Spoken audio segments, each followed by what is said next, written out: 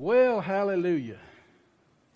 Father, we thank you for your word, and we thank you, Lord, that it's going to find a good place for ground, the good ground for sowing, and it's going to minister fruit in our lives and the lives of others. And we thank you for it in Jesus' name. Hallelujah, hallelujah. I want to talk about life. As Peter said, as long as I'm in this body, I'm going to stir you up by way of remembrance. Though you know these things, we're going to keep on hearing it. Amen? Nothing new under the sun, but his mercies are new what? Every morning. Isn't it good? It's a good thing. I want to talk about life, God's life, Zoe life. You know, there's 4 different words for life, and one of them is the manner of life, and one's human life, and one's your behavior, but Zoe is God life. It's eternal life. It's the life of God. It's the kind that you need. And one of the scriptures that says that, Jesus said in John 10:10, the thief comes not but what? For to steal, kill, and destroy, but I am come that you might have life. Not only life, but have it what? Abundant life. That's overflowing life. That's the cup that never will run dry. That's the flowing life that comes from God. It's the Zoe life that never runs out. And that's the life everybody's seeking after but not finding apart from the giver of life.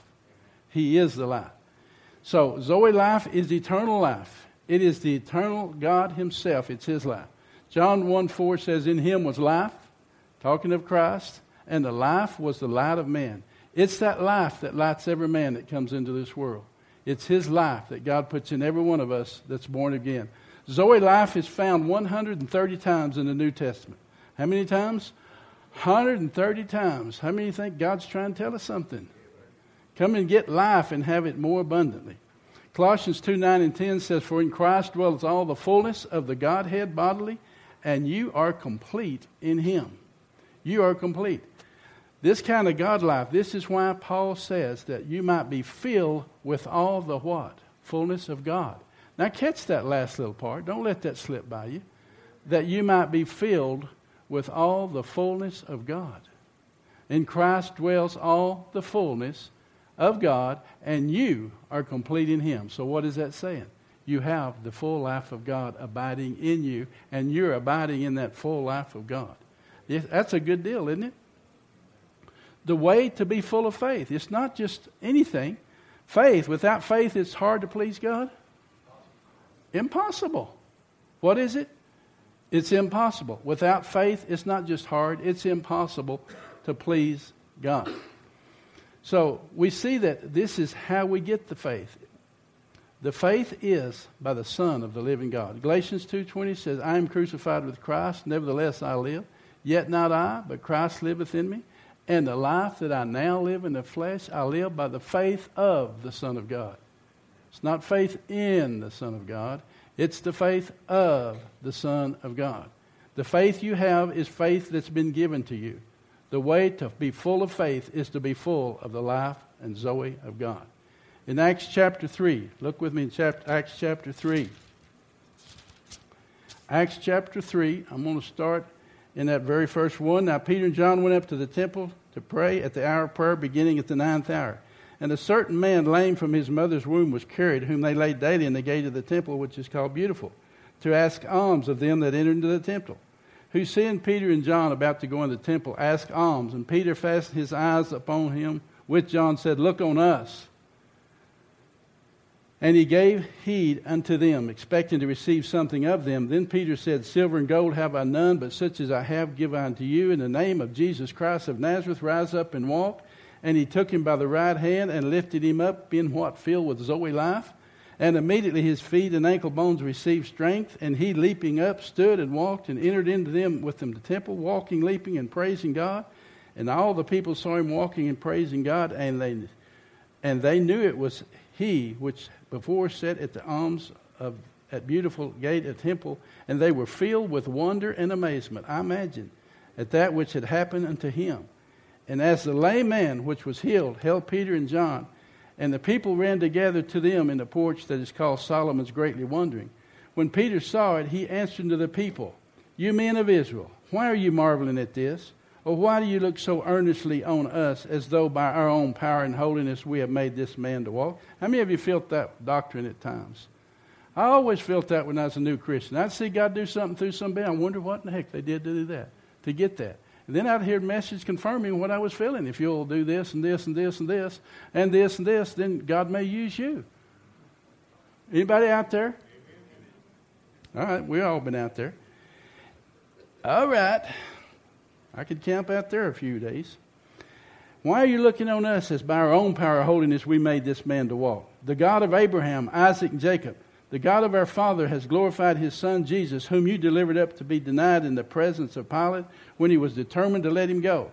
But you denied the holy and the just and desired a murderer to be granted unto you, and killed the Prince of Life, whom God hath raised from the dead, whereof we are witness, and his name, through faith in his name, oh, come on now, has made this man strong whom you see and know. The faith which is by him. The faith that is what? By him. It's his faith. The faith that is by him hath given this man perfect soundness in the presence of y'all. It's the faith of him that's given has made this man whole. That's what he's saying. What are you looking at us for? It's the faith of the Son of God. Okay, Acts 26. And I'm going to start there in verse 12. Acts 26. When he's talking about, Paul's talking before King Agrippa, that what happened to him on the road and when he got a hold of him. Verse 12 says, whereof when I went to Damascus with the authority and commission from the chief priest, at midday, O king, I saw on the way a light from heaven above the brightness of the sun shining round about me as I journeyed. And when we were fallen to the earth, I heard a voice speaking unto me, saying in the Hebrew tongue, Saul, Saul, why persecute me? It's hard to kick against the pricks. And I said, who are you, Lord? And he said, I'm Jesus, whom you persecute. But rise and stand upon your feet, for I have appeared unto you for this purpose. How many of you would be listening about this time? To make thee a minister and a witness both of the things which you have seen, and those things which I will appear unto you, delivering you from the people and from the Gentiles, unto whom I will send you.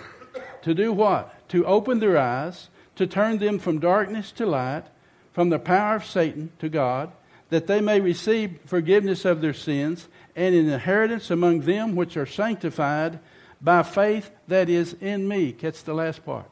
Where's the faith come from? Him. By the faith that's in me. It's not your faith. How to increase. How many books have I read? A bunch. How to increase your faith. Ever increase in faith. The price of your faith. Double portion for your faith. It's all about your faith. Your faith, your faith. You know why? That's why we never found it. Because it was our faith. And we was trying to build it. What did the disciples say? They had the same problem. Lord, increase our faith. Jesus said that's not the problem. If you just had faith as a grain of mustard seed, you say to this mountain, be thou removed over in New Mexico and have it sitting in the backyard here and we could ski here. Jesus said if you just had a little faith, you could say to that mountain, come over here and sit, and it would obey you. So it's not a matter of earning it, or it's a matter of just receiving what God has given to you. God has given to every man a what? A measure of faith. If you got any faith, it was given to you. By grace you're saved through faith, and it not of yourselves. It's a gift of faith. By grace you're saved through faith, and not of yourselves. It is a gift, not of works. Faith is a gift, not of works. Lest any man should boast. For we are his workmen created in Christ Jesus to do what? Good works, which God hath before ordained that we should walk in them. And what Marion was saying a while ago, you know, we can mess up here on earth, but I want to tell you something. All our works was written from the foundation of the world, and our destiny was written from the foundation of the world, what God had in purpose and planned for us before the foundation of the world. Get it? He told Timothy, God planned and purposed something for you, Timothy, before the foundation of the world. And his mercies, they never fail. His love never fails. Amen. Okay. The way to be filled with divine love is to be filled with God himself. God is what? Love. Love never fails. God is love. And the way to be full of God's divine love is to be filled with God himself. Zoe, received by the Holy Ghost, transforms or exchanges us from glory to glory into the very image of God. What? It exchanges us from glory to more glory. From grace in exchange for more grace is what that word in John says. Of grace for grace. Glory for glory. Zoe, life received, turns belief into the knowledge of God. It is also the source of all divine graces. It gives us His divine wisdom that overcomes the world, the flesh, and the devil. It is filling us with His very own life. It is the life of God. That God Himself becomes our life, our peace, our righteousness, our purity, our strength, our health, and the preserver of our spirit, soul, and body. God is able to keep you. Believe this. This is what the Scripture says. By filling us with more and more of His life. You think we've got all we're going to get? Why is it? It's all available. In Christ dwells all the fullness, and you're complete. It's just a matter of receiving what He's given to us. More and more. Because it's been freely given to us. Filling us more of His life. God wants to manifest Himself in us in the form of every spiritual blessing in Christ Jesus. How many blessings? Every spiritual blessing. You remember the parable when He said He gave this one 2 and 1 5 and 1 10. He went away and He come back and reckoned, and one brought and said, well, you gave me this one and I hid it because I knew you was a hard man and I didn't want to lose it, so here it is. He said, okay, take the 1 and give it to him that hath 10. Who did He give the 1? Why didn't He give it to one that had 5? He gave it to one that had 10. Now that doesn't seem fair. No, to him that has shall more be given. And if we've been given all spiritual blessings in heavenly places, it's just a matter of receiving and doing something with what He's got, and He'll give you more of Himself. He wants to give us more of Himself. Romans 5:10 tells us that we are saved by His life.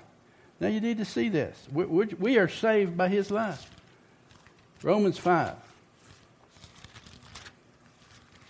Okay.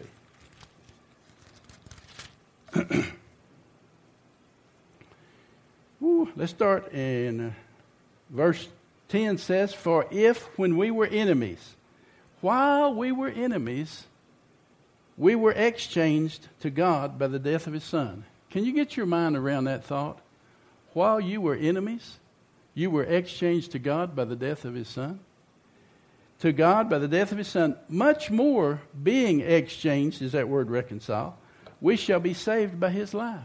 What are we saved by? His life. It's His life that saved us. That ain't the end. Not only so, but we also joy in God through our Lord Jesus Christ, by whom we have now received, what's the word atonement mean? Exchange. Oh, that's good, isn't it? Somebody needs to preach on exchange, Steve. Huh? Oh, that's good. David said, listen to what David said. David said, how many of you know David was a man after God's what? His own heart. He said, create in me a what? A clean heart. And renew a right spirit. David said, the Lord is my portion. Who? The Lord. He says, the Lord is my strength. He had something, didn't he? John 15:1, Jesus said, I am the vine, you are the branches. The life of the branches are one with the life of the vine. Let me say that again. The life of the branch is one with the life of the vine. You can't separate them. Paul said, they that are joined unto the Lord are one spirit. What's he saying? You can't separate your spirit from His spirit. They that are joined to the Lord are one spirit. Our spirit and His spirit are blended into one. Why should we continually be filled with the Holy Ghost? It says, speaking to yourselves in psalms, hymns, spiritual songs, singing with melody in your heart to the Lord. Be not drunk with wine, but be continually filled with the Holy Ghost. Why is that? We leak sometimes, don't we, Mike?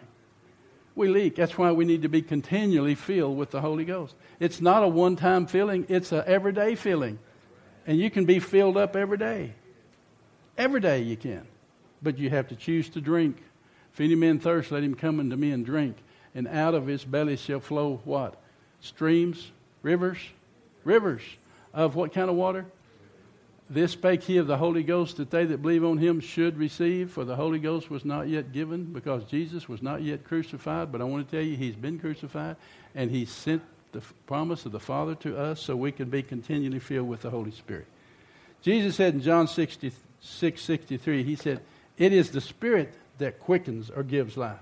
What is He talking about here? You know, we talk about this. And he says, the words that I speak to you, they are spirit and life. He said, I'm the bread of life. What is Jesus? The bread of life.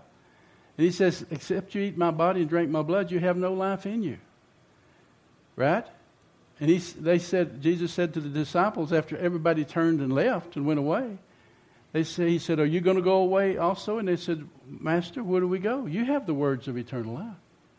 You have life. You know what we think of life? You go to a service that's really jumping around and people running and screaming and hollering and falling all over the place, and you think you had life. You can have all that and still not have life. I don't think the message Jesus preached that day was very uplifting. Everybody left, mad, ready to crucify him. But you know what? He said, the words that I speak to you are full of life. That message was full of life. But it didn't look like life, did it? Not by our standards. Romans 8:2 says the Holy Spirit is called the Spirit of life. What's he called? The Spirit of life. All life is to direct working of the Holy Spirit in our lives. Continually imparts to us the life of Christ. Jesus said when the Holy Spirit is come, he will take the things of mine and show it unto you. Is that good news?